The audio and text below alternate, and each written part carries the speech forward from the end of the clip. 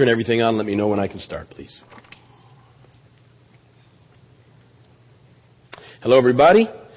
Welcome once again as we continue on in the study that we're doing of the New Testament. We've been working through the New Testament pretty much a chapter at a time for the last 2.5 years or so. And we've done good. We're making great progress. We've gone through the Gospels, through the book of Acts. We've done 1st and 2nd Thessalonians. And now we're looking through the book of 1 Corinthians. What we're doing is, you know that we haven't taken them necessarily in order. We did Matthew, Mark, and John. And then we did Luke and Acts together because they're both written by Luke. And now what we're doing, since we talked at length about the missionary journeys of Paul, we're looking at the letters that Paul wrote in the order we believe that he wrote them back to the churches. And he would write these letters, these epistles that we have that make up most of the New Testament, back to churches where he'd been and started, who then had questions and were trying to get Paul to give them some answers because the church was brand new and there was a lot of questions and there was a whole lot of stuff going on and Gentiles had been added into this whole thing and so then they came from a lot of varied cultures and there was a lot of stuff in the mix that they were trying to address. And we're in the book of Corinthians now. The Corinthians were a particularly interesting group. They had been really gifted of the Lord in the spiritual gifts and were moving mightily, but they were from such a licentious culture, and by that I mean the culture was so depraved that some of that had crept right into the church. And Paul was having to deal with it and was introducing new concepts to them. And like I said, he'd only been there for a certain amount of time and then he had to leave. And so there was a lot of issues that had come up. And we've been dealing with division in the church. That was the first thing he sort of tackled. And then what comes to Paul is a series of questions, we believe from the way that he answers these, about marriage in the church, what it looks like and what's going on and how different it is in the new church compared to what's been happening in their culture for so long. They had a lot of questions. And most of this centers around, and this is an interesting thing to think about. Gentile nations at this time, mostly and throughout Old Testament times, the women had very little value. The men sort of controlled them, basically owned them, used them, and discarded them, and that was the state of the world at the time. It's still that way in some places. And when Jesus comes into the situation, and there in the new church, as Paul comes in and the Spirit comes and gives gifts, he gives gifts to both men and women. And what is introduced into that whole culture is an equality of persons. And this changes the entire dynamic in the culture, and it causes all sorts of situations to come into being. And it impacted their union and the way they looked at life. And there was a lot of big changes that had to happen. But as women possessing spiritual gifts, it gave them a new identity and a great personal worth and value that they didn't have previously because it wasn't available to them. And so the Christian influence is significant in raising the level of womanhood to equality. It happened in the early church. It actually, people have issues with that because of some of the rules in the Old Testament. But the Old Testament, among all the other cultures, valued women more than all the other cultures. And there were some laws that weren't really good that Jesus talks about being in place because of the hardness of men's heart. But even throughout the Old Testament, it talks about a day when there will be this equality between men and women, and it comes in Christ. And so introducing it into culture, though, is really something else, especially in a culture as far off as the Corinthian culture was. And so in saying that, I want to say this, that the Bible is very consistent in its attitude towards women. Genesis 1 affirms the full personhood of Eve, created in God's image, male and female. And she shared fully in the dominion which God intended mankind to exercise over creation. Genesis 1:27-28 says, God created man in his own image. In the image of God he created him, male and female he created them. And God said to them, be fruitful and subdue. There was an equality in the initial creation between men and women. However, when sin entered the world, it messed up everything badly. And in the fallout, men and women were given different roles. They were given different roles. This was part of the fallout of sin. The women were called to submit or support their husbands, and the husbands were called, in effect, to love their wives. They were to love their wives so well that the supporting part should come very naturally. And yet, sin warped the entire thing, as it always does, and suddenly the idea of submission became a denial of worth, and authority became the right to use and discard. That's the issue. That's what happened. You still see it happening today. There's a misunderstanding of biblical principles and equality in personhood. And so, when Jesus comes, things begin to change, and we see Paul begin to teach about it. Galatians 3:28. There is neither Jew nor Greek, slave nor free, male nor female, for you are all one in Christ Jesus. We weren't to classify people as less than and more than. They were equal. And in Acts 2:17, I will pour out my Spirit on all people, your sons and your daughters will prophesy. See, there was this big thing happening, and it was being restored. And yet in its restoration, it caused a bunch of problems that needed to be dealt with women and men in the process. But, so Paul, sometimes people, as you read 1 Corinthians 7 and you get into some of 11, some people take that as Paul, putting women down, and then not. He's trying to restore the equality and the personhood and put things into perspective in what the new relationship looks like. So hang on to that in context as we dig into 1 Corinthians 7 together, okay? So 40 verses, beginning at verse 1, I'm going to read them to you and then we'll chat about them. Now, for the matters you wrote about, it is good for a man not to marry. But since there is so much immorality, each man should have his own wife and each woman her own husband. The husband should fulfill his marital duty to his wife, and likewise the wife to her husband. The wife's body does not belong to her alone, but also to her husband. In the same way, the husband's body does not belong to him alone, but also to his wife. Do not deprive each other except by mutual consent and for a time, so that you may devote yourselves to prayer. Then come together again so that Satan will not tempt you because of your lack of self-control. I say this as a concession, not as a command. I wish that all men were as I am, but each man has his own gift from God. One has this gift, another has that. Now to the unmarried and to the widows I say, it is good for them to stay unmarried as I am, but if they cannot control themselves, they should marry. For it is better to marry than to burn with passion. To the married I give this command, not I but the Lord. A wife must not separate from her husband, but if she does, she must remain unmarried or else be reconciled to her husband. And a husband must not divorce his wife. To the rest I say this, I, not the Lord, if any brother has a wife who is not a believer and she is willing to live with him, he must not divorce her. And if a woman has a husband who is not a believer, and he is willing to live with her, she must not divorce him. For the unbelieving husband has been sanctified through his wife, and the unbelieving wife has been sanctified through her believing husband. Otherwise your children will be unclean, but as it is, they are holy. But if the unbeliever leaves, let him do so. A believing man or woman is not bound in such circumstances. God has called us to live in peace. How do you know, wife, whether you will save your husband, or how do you know, husband, whether you will save your wife? Nevertheless, each one should retain the place in life that the Lord assigned to him and to which God has called him. This is the rule I lay down in all the churches. Was a man already circumcised when he was called? He should not become uncircumcised. Was a man uncircumcised when he was called? He should not be circumcised. Circumcision is nothing and uncircumcision is nothing. Keeping God's commands is what counts. Each one should remain in the situation which he was in when God called him. Were you a slave when you were called? Don't let it trouble you. Although if you can gain your freedom, do so.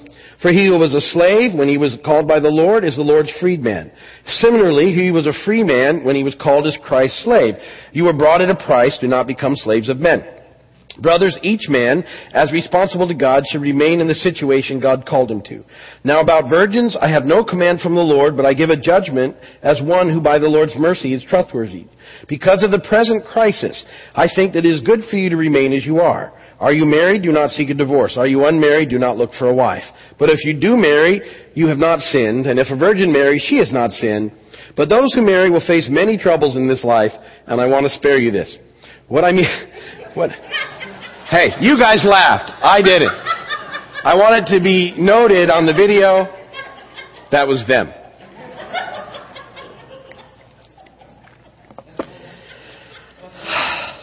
What I mean, brothers, is that the time is short. From now on, those who have wives should live as they had none, those who mourn as if they did not, those who are happy as if they were not, those who buy something as if it were not theirs to keep, those who use the things of the world as if not engrossed in them, for this world in its present form is passing away. I would like you to be free from concern. An unmarried man is concerned about the Lord's affairs. How can he please the Lord? But a married man is concerned about the affairs of this world. How can he please his wife? And his interests are divided. An unmarried woman or virgin is concerned about the Lord's affairs. Her aim is to be devoted to the Lord in both body and spirit. But a married woman is concerned about the affairs of this world, how she can please her husband. I am saying this for your own good, not to restrict you, but that you may live in a right way in undivided devotion to the Lord. If anyone thinks he is acting improperly toward the virgin he is engaged to, and if she is getting along in years and he feels he ought to marry, he should do as he wants. He is not sinning. They should get married. But the man who had settled the matter in his own mind, who is under no compulsion but has control over his own will, and has made up his mind not to marry the virgin, this man also does the right thing. So then he who marries the virgin does right, but he who does not marry her does even better. A woman is bound to her husband as long as he lives, but if her husband dies, she is free to marry anyone she wishes, but he must belong to the Lord. In my judgment, she is happier if she stays as she is. I think that I too have the Spirit of God. And blessed be the word of the Lord. Yeah. Yeah, that doesn't really need any explanation, does it? All right, so what you have to remember when you read the text, you have to hold it in context as to what's going on. Because if you just take dribbles and drabs of this and trying to apply it in a situation that doesn't apply, it becomes something else entirely. And that's what people have done over the years. They try to beat up people with the Scriptures. Let me also say, this is, we live in a broken world on a fallen planet, and we've all sinned. And because of that, there's consequences. And so we've all made choices, and it's all part of the deal. And I'm a firm believer in second chances and new beginnings and mercy and grace and all those things. So I don't want anybody sitting here feeling guilty in whatever situation they happen to be in at the moment. This is just what Paul was writing to, and it applies particularly in the area of men and women and their relationship to God and one another, and how it's supposed to be, and the things that Paul's writing back to in these questions. Now remember, when we started this introduction, Corinth was a mess. And the practices that the people had come out of were occultic, and they worshipped at false temples where normally the worship had to do with prostitution, cult prostitution, both male and female. And it was part of the twisted religion of the day. And so they were coming out of that. So that whole atmosphere had pervaded their society. All right? It was a mess. And Paul's having to speak back into that. Now, they also had this whole thing of the equality of women and men, and they weren't equal prior to the introduction into Christ and the pouring out of the gifts. And suddenly women found this whole new avenue of expression and worth in the Lord. And so there was this whole big dynamic change that happened all at once. So that's what Paul's having to deal with in this situation. And so the first part there, the first 9 verses and 7, Paul's answering the question, I believe, does women's full equality rule out marriage? And you have to read what Paul says, because the way he says it's good for a person not to marry. He says that, but he's not saying that that's the standard. He actually says that marriage is the normal state of men and women. That's what Paul says. Paul's saying that he has a gift of celibacy, and he thinks it's a great gift in his situation, and he wishes a lot of people had it. But the reality is, not many people do. All right? It's just not something that you find that often. You just don't. I've met a lot of people. There's not many people with that particular gift. All right? It's not a bad thing. It's just the reality of the situation. But it was Paul's gift, and he was saying it'd be a lot easier for you if you had that gift. And he's saying, especially in your ministry, it would make life easier. And there's certainly some understanding behind that of what that looks like. But he says, and what he says next, he goes in and says that one of the purposes of marriage is to help satisfy our God-given sexual desires in a holy way. It's part of the purpose of marriage. And then he shakes up the culture tremendously by saying it's not only the man that has material rights, desires, and needs, the woman has them as well. Full sexual equality and partnership in marriage is an early Christian teaching. So sometimes people go, Christian, it's from the very beginning was this equality and this standard of men and women loving each other well in the Lord. And so that was what Paul was addressing. See, because what would happen, here's a situation, maybe I'm not explaining it well. Women in this new sort of empowered place were saying, I want to find out who I really am out of the bondage of this guy that I've been, stuck under for so long, and I want out, because that's where I'll find myself. And so that's one movement away. Other people, and they twist this whole issue. Some of the men might have been saying things like, well, I want to have a really spiritual life, and so we're not going to have any sexual life any longer. Because, it's kind of two extremes. And there has been forever, in the dynamic of relationship and spiritual relationship with God. There's an asceticism that comes in, which sort of says that in order to really be holy, you need to abstain from ever dealing with your bodily desires that are God-given, and that's how you become holy, and it's not true. The other extreme is that since it's all physical, it doesn't have anything to do with your spiritual relationship, so you can do whatever you want to do. That's the other extreme. Neither are true. The reality is somewhere in the middle. And husbands and wives were created to love each other well in every way that God has gifted us. And so that's what Paul is saying. No, you guys need to, this isn't that what's going on. You need to stay together in the process. And then verses 10 and 11 says, what about divorce? And like I was just saying, some of these women just wanted a divorce based solely on their new finding in God of their value and worth and felt like they wanted out. And Paul said, look, that's not a good reason to get out of that marriage. Likewise for husbands, same way. This whole thing, this new thing is not an excuse to bail out of the situation that you are in. It's because I need to say this. When the covenant has been broken by one part or the other, that's when it becomes even sort of permissible if it just can't be reconciled. But that's at that point, all right? Other than that, we're supposed to stick out the best that we can. But, things happen. I understand that. So he's saying, listen, you need to stick it out. What about unbelieving spouses was the other question in verses 12 through 16. Some people were married, and they were married to unbelievers. And they said, well, what do we do with that? And Paul's saying, if they want to stay with you, stay. Because your ministry in their life might be that they come to Christ. But if they want out, then they're out. You don't have to feel guilty about that. So and it works both ways. And some of you are in that situation. I know we work through that stuff all the time. That's just part of what's going on here in Corinth. Then in verse 17 through 24, Paul gives a principle for this because an underlying reason for the question, I touched on this, was that people now in this new reality of Christ sort of wanted to figure out who they were, and they thought that in order to do that, they needed to be free of what they'd come from. And Paul's saying, no, that's not how you do that. You can find out who you are in Christ in the situation that you're in.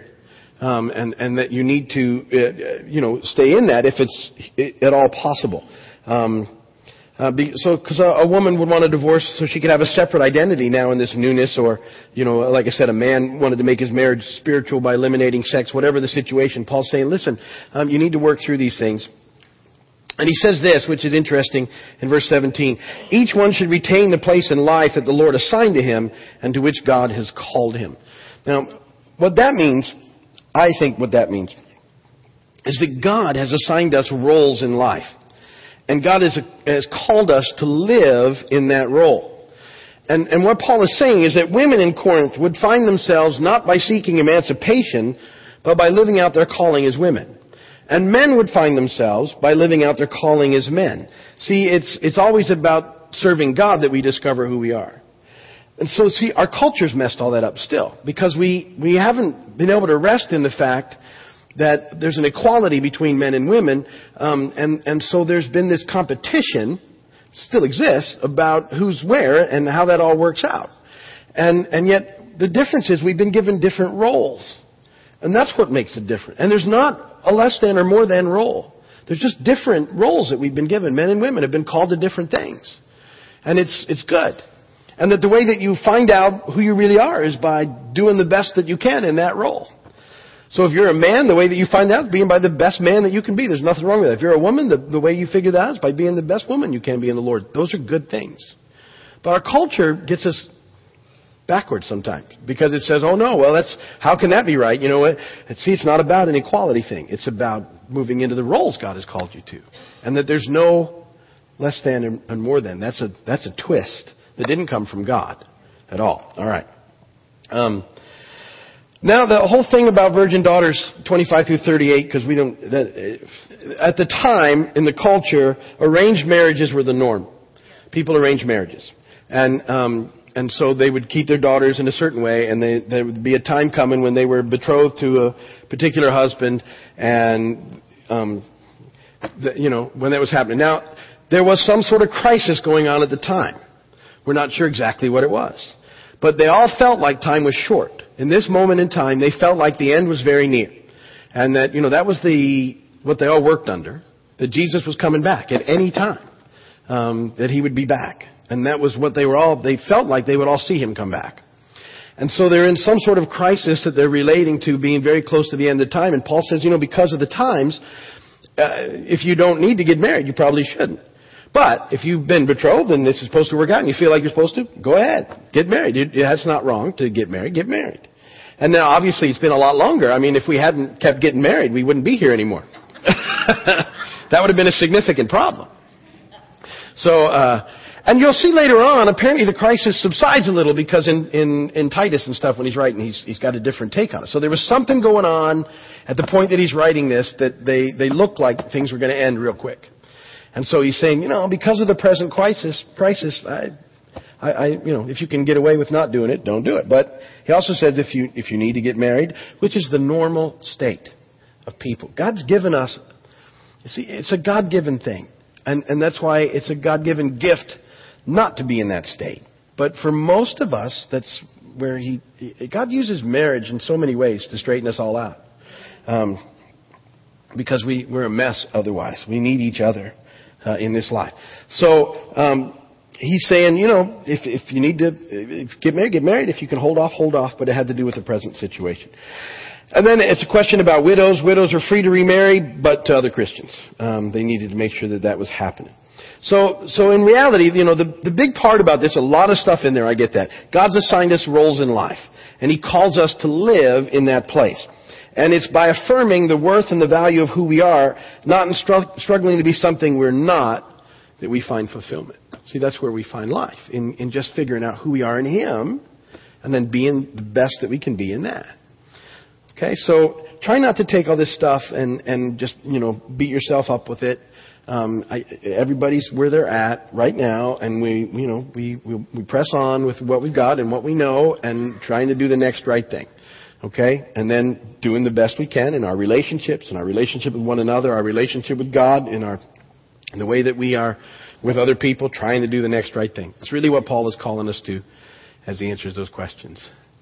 Okay? That's enough for tonight. Hallelujah. I will field no questions at this time. Thank you very much. If you're watching my video on TV, thank you. God bless you. If you need anything, you can call us, write us, email us. We'll get back to you as quickly as we can. But we're going to close here tonight with prayer. So let's do that. You can shut off the video.